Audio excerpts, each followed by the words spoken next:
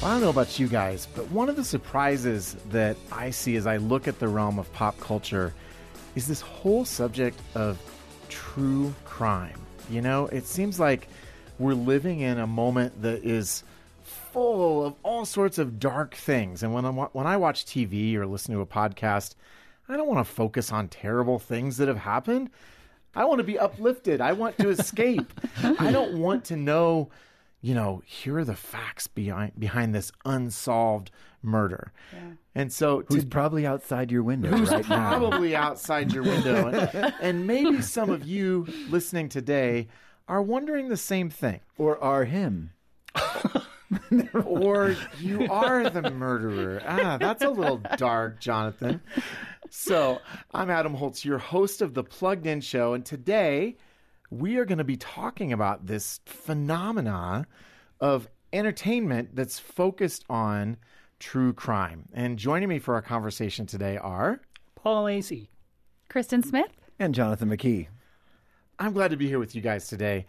I want to know this personally. Have any of you ever been drawn in to one of these true crime stories? And I guess it's appropriate to begin a conversation about true crime with a confession. If you say no, you're lying. No, right? Yep. And the crazy thing is, okay, so my daughters who are 23 and 25, they're on this kind of thing right now, and they've sucked me in because it started on my last trip here to focus on the family. My daughter was with me, and we did an interview about one of our books, and it was cool because on the way back, she's all, Dad, have you ever heard this podcast? You've got to listen to this. So we started listening to this true crime podcast. Oh, yep. And I got hooked. So I'm listening to it. And the thing is, we were each listening to it on our own, but we would text each other, hey, what episode you on? Oh, wait, okay, well, I can't tell you, but you're not going to believe what happens in the last or whatever. And stuff. And then my youngest daughter, too, she's just all, have you seen the recent one with Patton Oswalt's wife? Because neither of us could remember her name, Michelle McNamara. But literally, I started watching this thing about the Golden State Killer.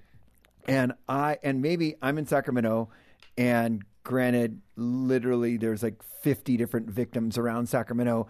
Some of them 4 doors down from my friends that I grew up staying at their house. That's terrifying. Yeah, I I literally was I walked by this guy's house every day. That's how. So obviously that kind of hit home. But no, I just have become a little bit entranced. So confession, yes. Okay, so Jonathan is a yes. Yes. That was a long yes. That was a very long. He's right. Yes, no question. That's right. Jonathan. That's right. I don't think it is. I feel like you really need to know that there's an emotional connection to say hey, this guy was 3 doors down from me. Yeah. Now I'm scared and really hooked and listening to this true crime podcast, which so I've tried to listen to this before and I get overruled by my husband who's let's listen to business podcasts. I'm no, that's not way fun. more fun. That's not entertaining. So obviously my answer is yes, I've gotten hooked on these for sure. Paul? No. What else can I say? Paul does. It's okay because we more than made up for your answer. It is no one cares. I feel like the average time speaking just got leveled out pretty effectively. Thank you, Paul. We're all sharing. So mine is no with an asterisk. And the asterisk is this. When I was 12 years old, there was a paperboy in West Des Moines, Iowa named Johnny Gosh. I'm already scared. This is like a campfire story. Go ahead. Did he have a hook for an arm? He got hooked, Jonathan. Sorry, go ahead. Go ahead, Adam. I'm shaking my head. People listening on the other end, I'm shaking my head. It sounded like a campfire story. No, it's not a campfire story. Okay, go ahead. Johnny Gosh was a paperboy, and he disappeared one September morning, and they have an approximate idea of the time he disappeared, and he was gone. And you know how you have pictures of kids' faces on milk things? Cartons. That's what they're called. That's I right. hate it when the wrong word is just not. Milk the right thing. word is just not there. You had me at milk things. He was the very first face on a milk carton. Oh, wow. This was in 1982. He was 12. I was 12. That's the saddest thing I've ever heard. It was about 30 minutes from where I lived, so similar to you in your story, Jonathan. And I had lived actually really close to where he was kidnapped and Did gone. they ever find him? No. Never. No trace. It's similar in some ways to the John Benet Ramsey case and not being able to figure out what really happened with her. And I think that's part of the fascination, and I'm now answering my own questions before I even ask them. But there have been multiple podcasts and I think a TV show on Johnny Gosh. I'm now going back to the initial question that I've been tempted to watch because I have a personal connection. And I remember at 12, Stranger Danger talks, you're a kid. You don't know anything. I mean, but then a kid gets kidnapped and you're the same age and it happened half an hour from where you live. And shortly after that, my best friend and I were walking. This guy stops a car, opens the door and says, "Hey, do you guys need a ride somewhere?" And we look, and we're like, Johnny Gosh! And it's not funny, obviously, but we literally took off and ran the other way. Well, and so I think that there's something that we're both repelled and attracted to in these sorts of stories. But let's talk about that. Why do you think stories about true crime, whether we're talking, because we got them on TV, we have movies, podcasts, it's huge. It's dominating the podcast I looked world. at Apple's list today.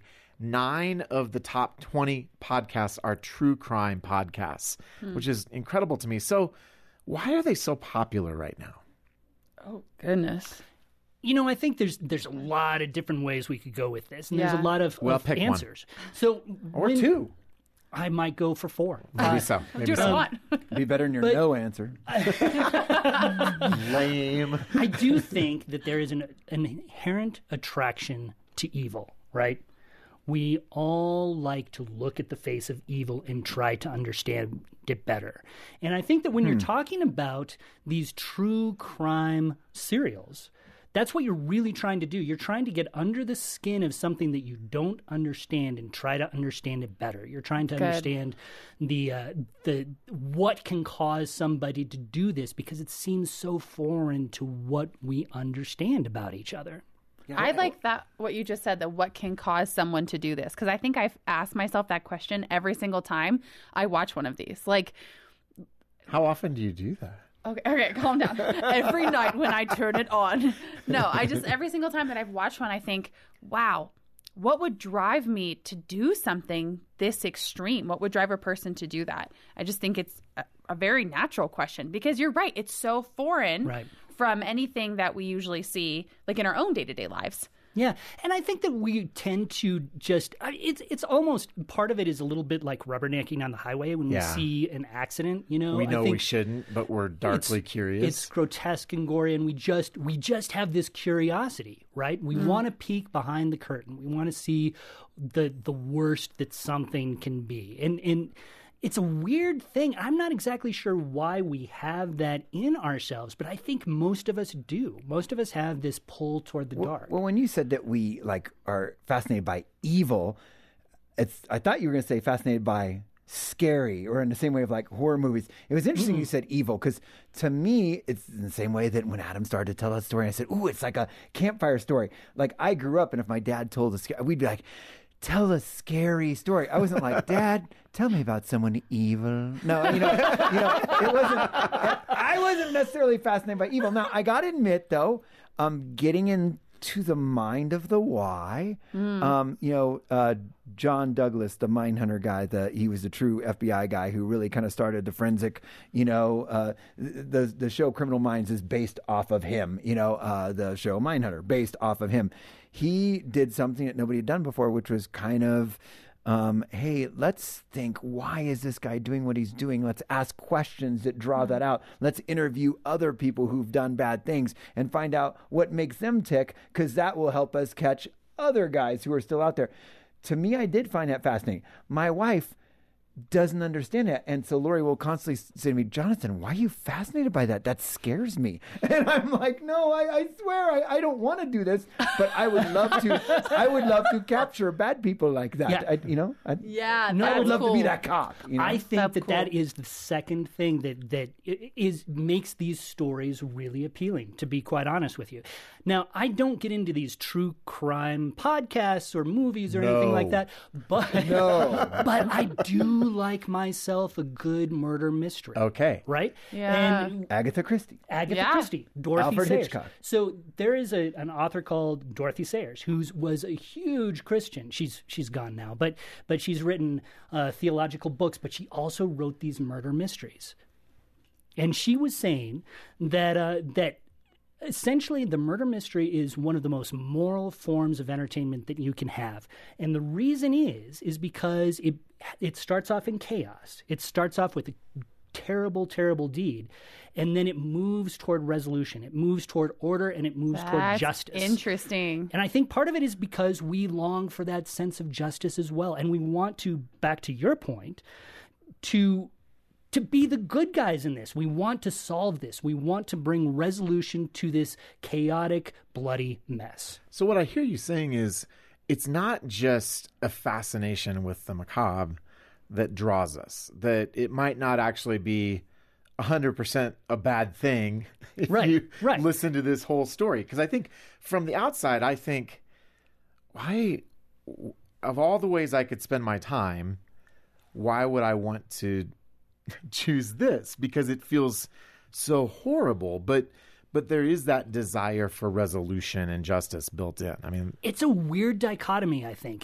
because you're really dealing with some dark part of ourselves that finds this appealing, but it also hooks into a lighter part of ourselves where we want to find justice for these people who were so wronged. I actually kind of like that, because if you look at something like a lot of the Oscar winners, they end so dark. Like there's no hope and there's no justice at the end. It just kind of sits there, like no resolution. But this, like you're saying, like I watched Extremely Wicked, Shockingly Evil, and Vile about Ted Bundy. I reviewed it and it was fascinating. Like there were so many people, seriously, there were so many people in his life that didn't even know that he was doing it, including the person that he was with. And then you start to see, like, I think it speaks to character, like what happened, and you see this person's character develop, both like morally and like as themselves. And then you get to see all the evil, but also that they're put away. And there's almost a sense of security in that as you watch it. Like, okay, maybe they were like apprehended, and then it's not just going to like end terribly. Now, did you just watch the Zac Efron movie, that one, or did you then watch the documentary about him with the real footage? So I didn't see the documentary yet. I just watched the movie, which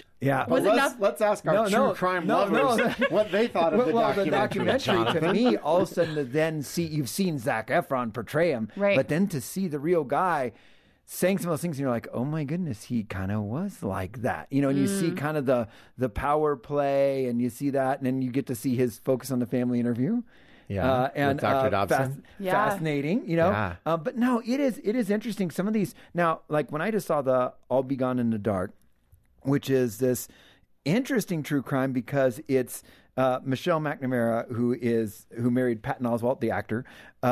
She had this true crime, podcast that was very popular, and she started going after the Golden State Killer. And this documentary does something I've never seen a documentary do, and I can honestly say it's the best documentary I've ever seen in my life. Wow! It covers two things that I thought were fascinating. It covers one. It talks about her life. It talks a little bit about some of the stuff that was going on in Michelle's life, because she. Spoiler alert, but it's everybody who goes into it knows she dies.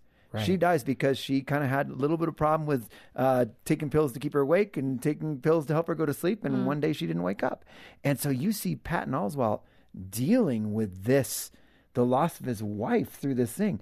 Second thing that happens is it follows all these victims of rape, and then all the survivors of the people who were murdered, because there was like 50 people that this guy raped. And back then, if women talked about this, it was kind of a shame culture. Well, what did you do to provoke this? What were you wearing? What did you say? Yep. And it was fascinating as all these women basically shared that they couldn't talk to anybody about it.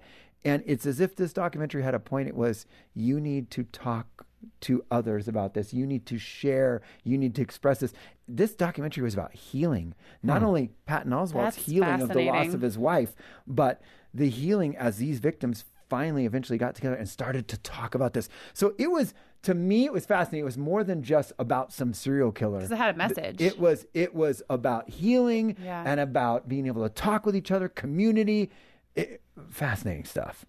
That's really interesting. Well, and I think another element of the draw here is just good storytelling. Yeah. And absolutely. Every story is built on a conflict. And, is there a bigger conflict than an unresolved murder? I mean, it's just sort of like the ultimate crime version of a splinter in your finger. You got to get it out, right? You want to know what happened. And I started listening this morning, just to have a sense of context, to the #1 show on Apple's podcast list. And it is hosted by Dana Goodyear, and it's called Lost Hills. And it's about one murder in Malibu. And it's about a guy who went camping with his kids, and his brother was in a tent, one tent over. And one morning, somebody shot him in the head. And, his brother goes in to find him dead. Oh, my goodness. And I'm like, well, that's horrible. I wonder what was happening there. And so I think that, it was a dark and stormy night is sort of here in spades, right? We want the resolution. And Jonathan, you mentioned horror movies earlier, and that triggered another thought. We have talked about horror movies here. We've talked about the spiritual side. Horror movies allow us to get close to something that scares us, but we're still in control. And I wonder psychologically if there's a similar dynamic in play here, that we can sort of glance or maybe even take a long look at evil while still being removed enough from it that we have a sense of control. And what do you guys think about that? Well, I actually, speaking to the scary movies with the true crime, I saw this thing that said, I'm like, basically it was funny. Like, I'm going to stay away from scary movies, which are completely fake, but I'm going to stay up binging true crime until midnight, which is like totally real. Right? Yeah, it was I saw that. Yeah. And I laughed so hard because I refuse. I don't want to review scary movies, which is why Paul takes them all. What a saint. But I'd be happy to do like a true crime. And it still scares me, but not as much. And I totally don't understand that as it's real. Fake stories scare you. Yes, but more than the real stories thing. Don't. It's very strange. Listeners, you have to chime in on that one. Jump on our social media. We need to know. Tell us what is. Please psychoanalyze Kristen and let us know why is it. What's wrong with me? That she is scared by fake stories, but not by real ones. I don't know. Well, I also think there's a lot of real elements, though, to scary movies, like the spiritual stuff. And maybe that's it. Maybe a lot of the dark, scary movies put that spiritual stuff right in your face, where you're seeing the true crime and it's a lot of violence, and that spiritual stuff, while it is obvious it should be in our faces, isn't as much, even though it's usually the driving force. I also think that when you're talking about what kind of the dynamic that you are going through right now, it's also about resolution, right? Yeah. You know that this is sort of a finite story. It's already this terrible happened. thing happened. This person hopefully was caught. Yeah. So it's a little bit more condensed where a lot of times in horror movies, things are sort of left open. You don't know where the writer is going to take it. But yet, I think the similarity to horror movies is what we talked about in our Scary Movie podcast, where we talked about what Scott Derrickson said, and Scott Derrickson's a Biola grad, Christian guy who's done several scary films. And when he did The Exorcism of Emily Rose, he basically said, the reason I like scary movies is that things are much more black and white. There's good and there's evil. There's not in between. And so much of entertainment today out there is so kind of, wait, who's the bad guys? Who's the good guys? Morality is wishy-washy. Where with a scary movie, it's like, nope, that's scary and bad. That's definitely the bad guy. And here's good. And I love when you combine that with Dorothy Sayers and trying to seek resolution. There we go. All right. Yeah, I think that's cool. A really valid point, because we live in this world of shades of gray, and we all know the dichotomy that is sort of within our own souls, right? We know that we're a mix of good and bad. So there's something really affirming about seeing something this bad, on display in a weird sort of way, because we see the distinction between good and evil so much more clearly. And it might also be like seeing for ourselves, I'm not that bad. I would never do that. So I can feel better about myself that I'm not a serial killer. No, I mean, I'd never sit down and think that. Like, I feel really bad today about yelling at my kids, but I'm going to watch this. And I'm definitely not going to feel bad because it will help my self-esteem. Right. At least I'm not Ted Bundy. Yeah. Well, I think the interesting thing too, Jonathan, what you were saying originally, how it reaches, like, if it's personal, if you know that person or that person was around, like, where you lived.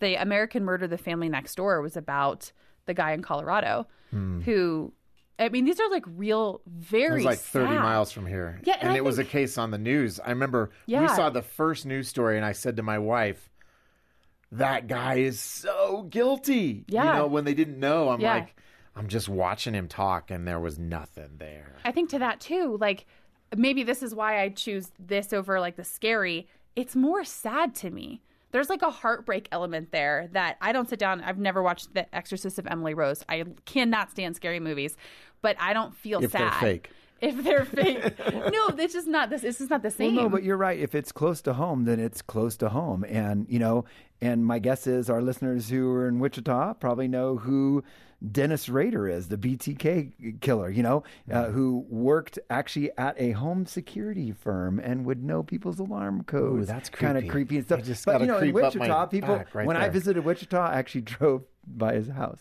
And, you know, and like, you're like, oh, look, and here's some of the places, you know. So, I mean, when it does hit close to home, it hits close to home. This is an interesting, too. I don't know if we're going to go here, but like about. Well, it sounds like we are.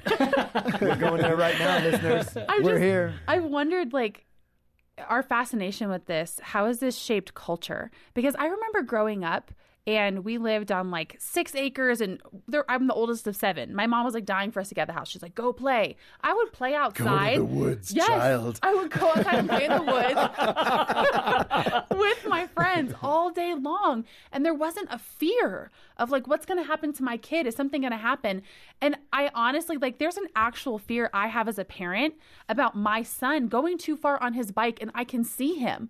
Like, I hear all these stories on the news where, you know, this little girl is taking her bike out with her mom. Her mom can see her. Someone opens the door and puts the little girl in and they speed away. And you're like, oh, my goodness, this stuff is happening everywhere. Has it always been happening and it just wasn't widespread? Or is this because people are addicted to this stuff now? I don't know. I think those are great questions. The interesting thing is most of the statistics on violent crime over the last 30 to 40 years have gone down. Now, we've seen a spike the last year or so with a lot of the violence that's happening. So it's kind of maybe bottomed out. But our perception of the world and what the world really is are often two different things. Yeah, that's true. I think the interesting thing about this conversation for me was when I posed some of these questions at the outset, I thought this was going to be a slam dunk. This is trash. Why would anybody ever listen to this stuff? But I think that we have actually really plumbed the depths of, there's a lot going on psychologically here that might attract us. And some of it might be a little bit of that, you know, rubbernecking. Edgar Allan Poe had a phrase. He called it the spirit of perverseness, that we want to somehow touch the darkness, but again, still be in control. But I think we've actually talked about some positive and potentially redemptive reasons why we may be attracted to it as well. And let me transition in a very plugged in kind of way to another question here. What are some of the kind of content issues that we might run into? I mean, other than the obvious murder. Yeah, I mean, you're dealing with the murder. You're dealing with a lot of salacious content that tends to be a part of this. And I think what Kristen mentioned just a minute ago is really, really an important thing to remember. I think that these shows can make us fearful. Yeah. They can make us scared of the world around us and less willing, I think, to interact with other people. And as Christians, that's not necessarily where we want to be. We want to be able to reach out and help people. And when shows like this can make us recoil from people because we don't know who they are or what they want from us, I'm not sure if that's a healthy place for us to be. Yeah, that's a hard balance. I'm going to answer your question and then go off of that. Like sexual content, especially in the one that I had mentioned about Ted Bundy, the reenactment was pretty huge. There's like some pretty graphic scenes there. And then you have like language and then obviously the violence. But I thought what you said was really interesting because it puts you in this state where we're called to love people well. And then where are we using discernment and who are we trusting and how are we trusting them and to what degree are we trusting them? Because I think that's called into a lot of like, maybe if you were used to be super neighborly and invite someone over, now you're going to be a little cautious because I don't know that person. Yeah. Right. It could be Ted Bundy. Certainly, well, I guess. And you know what? And honestly, I'd say that most of these true crime podcasts, I would, as a parent, almost be thankful that my kid was listening to that rather than just listening to some Cardi B song or something like that. Say more about that, because I wanted to talk about the parenting angle. Let's talk about this. Podcasts are getting way more popular. Young people are spending way more time on their devices, even in the last year. They were at about 9 hours of entertainment media a day pre-COVID. Now coming out of COVID, those numbers have gone up in several areas. And I think kids got time on their hands. They're home. They weren't being as socialized. So they're going to podcasts. Now you sit there and go, okay, my kid could either be watching some fictional story by some Hollywood director or could listen to a true crime podcast. Now, I'm not saying all these true crime podcasts are great, but a lot of them are real life stories. And what I would do, I think that if I was a parent, is if I found my kid listening to it, I'd say like, oh, cool, let's check it out together. Let me listen to it. And I would just start listening to it. And if it was something that was crazy, I'd be like, hey, you know what? Let's be, and you could speak to it. But if not, that could be a point of connection for you as a parent. I know my kids are grown and out of the house, but it's been a point of connection for me and my daughters. We're talking about these podcasts. We're like, oh, what about this? What about that? And, and the neat thing is. But it might be different if they were 9. Well, right. If they're 9, first of all, my 9-year-old's not going to have a screen. But, and obviously if your school issues them a screen, but I would let that be the school issued device. And then when school's over, it'd be up. But no, if your 14-year-old, your 15-year-old starts listening to a podcast, I'm not just saying, well, there's a lot worse, so it's okay. But I'm just saying, check it out. See how it is, and a lot of them might be good discussion starters. Well, and that brings up something I want to mention, and we deal with it here at Plugged In a lot, and it's what I would describe as the relative versus the absolute judgment. And I agree with you, relative to a lot of stuff out there, it might be a better alternative, but I think you could also look at it and say, this is a story about an unsolved murder. Is that a story that I want my child interacting with? And if it is, how do I interact with them? And I think what you're saying is if we're doing it together, maybe there's an opportunity to talk about something. So you've got that active engagement, whereas if they're just processing it on their own. I went through a horror phase in high school. I read some crazy horror stories in high school. I kind of wish my parents would have been paying attention. Sorry, Mom and Dad, I don't mean to throw you under the bus, but I did that all on my own, and I'm not sure these are the kinds of stories we want our adolescents processing on their own. And I would argue that these true crime stories are less harmful than any Stephen King book. Actually, I'm not sure about that. And the only thing I had a story that related to this. My sister, she's 15, and she lives like within walking distance to Walgreens. I'm talking like bright daylight. They're not back streets. You can walk to Walgreens. Now, as a 15-year-old, I would have been dying to go with my friends and walk to Walgreens and, I don't know, get something to drink or whatever. She won't do it. Get a soda. Yeah. She won't do it. She is terrified she's going to get abducted, terrified something is going to happen. It is kind of concerning to me. Yeah, I mean, even like leaving the house, like make sure all the locks are on, make sure this is on, make sure your security system is on. And I think there's an element like where you're saying it could be less harmful. At the same time, this really should not be the only thing that's coming in. It would most definitely be balanced. Anything could be too much. And obviously, they're probably a little bit too much true crime yes. we're listening to there. Well, and I think that our fascination with it tends to lead us, again, I keep going back to what you said earlier about fear. I think that it makes us fearful, and that is a problem. Yes. When I think about, let's go really in a weird direction here. I can't wait. One of my favorite movies about Jesus is Risen, which when you think about is a true crime documentary. Yeah. They're talking about this guy who died. Everybody knows who killed him, but there's still some question about what happened to him. What happened to the body? Yeah. Exactly. But when you think about the story of Jesus, that is one of the things that is most fascinating to me is sort of who was the guilty party? Was it the Jewish establishment? Was it the Romans? The message, of course, is that it was us. Right. It was all of us. It was our sin. And I think that sometimes these true crime stories can set up this thing where we are the good people. These are the really bad people. And there's some truth to that. That's super interesting. But I think that it sort of loses sight of the sinfulness in our own heart, that there's a part of that darkness within us all. Well, that kind of wraps it up. Yeah. No, I mean, we're going to end with the heart of Can't darkness. say anything after that. There we go. Now, I do want to say one more thing, even though that was a great place to try to stick the landing. I think we have to look at the issue of what is the fruit of this. Mm-hmm. And to be honest about, man, if I watch this, how is it affecting the way I see things? How is it affecting my emotions? Yeah, that's good. And sometimes kids are not very aware of that, and we may need to help them ask those questions. When you engage with this, here is how I see that manifesting its influence in the way that you're behaving, in the language you're using, in the choices you're making. And I think that gets to the story of your sister. It's maybe there's an influence happening there that it's like, man, we need to call time out on that. And let's be honest, too much of anything, because parents ask me all the time, is video gaming bad? Is too much Netflix bad? Is this and that? I mean, when really the research comes around, of all the stuff on your kid's device, the thing that's really scary is social media. But that other stuff, yeah, if your kid is gaming so much that they don't go outside and they're becoming obese, you got a problem. If these podcasts So when my son's light burned out in his room and he didn't care to turn it on, you're saying that's a problem? It could possibly be a problem. If your sister is too scared to walk down to the store because she's, just consuming these things so much that now it's consuming her thoughts, yeah, it might be a problem. Yeah. To blanketly say, yes, video games are bad or, true crime is bad might be going a little far because I think video games, you can bond with your kid. True crime, maybe you could use it to bond with your kid. But yeah, you should check out the content. Make sure it's not across the board.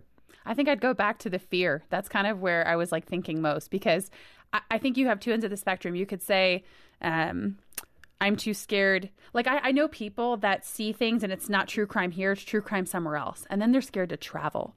And then you think a part of the world is always terrible, right? And you can find this in a book. You can find this in a movie.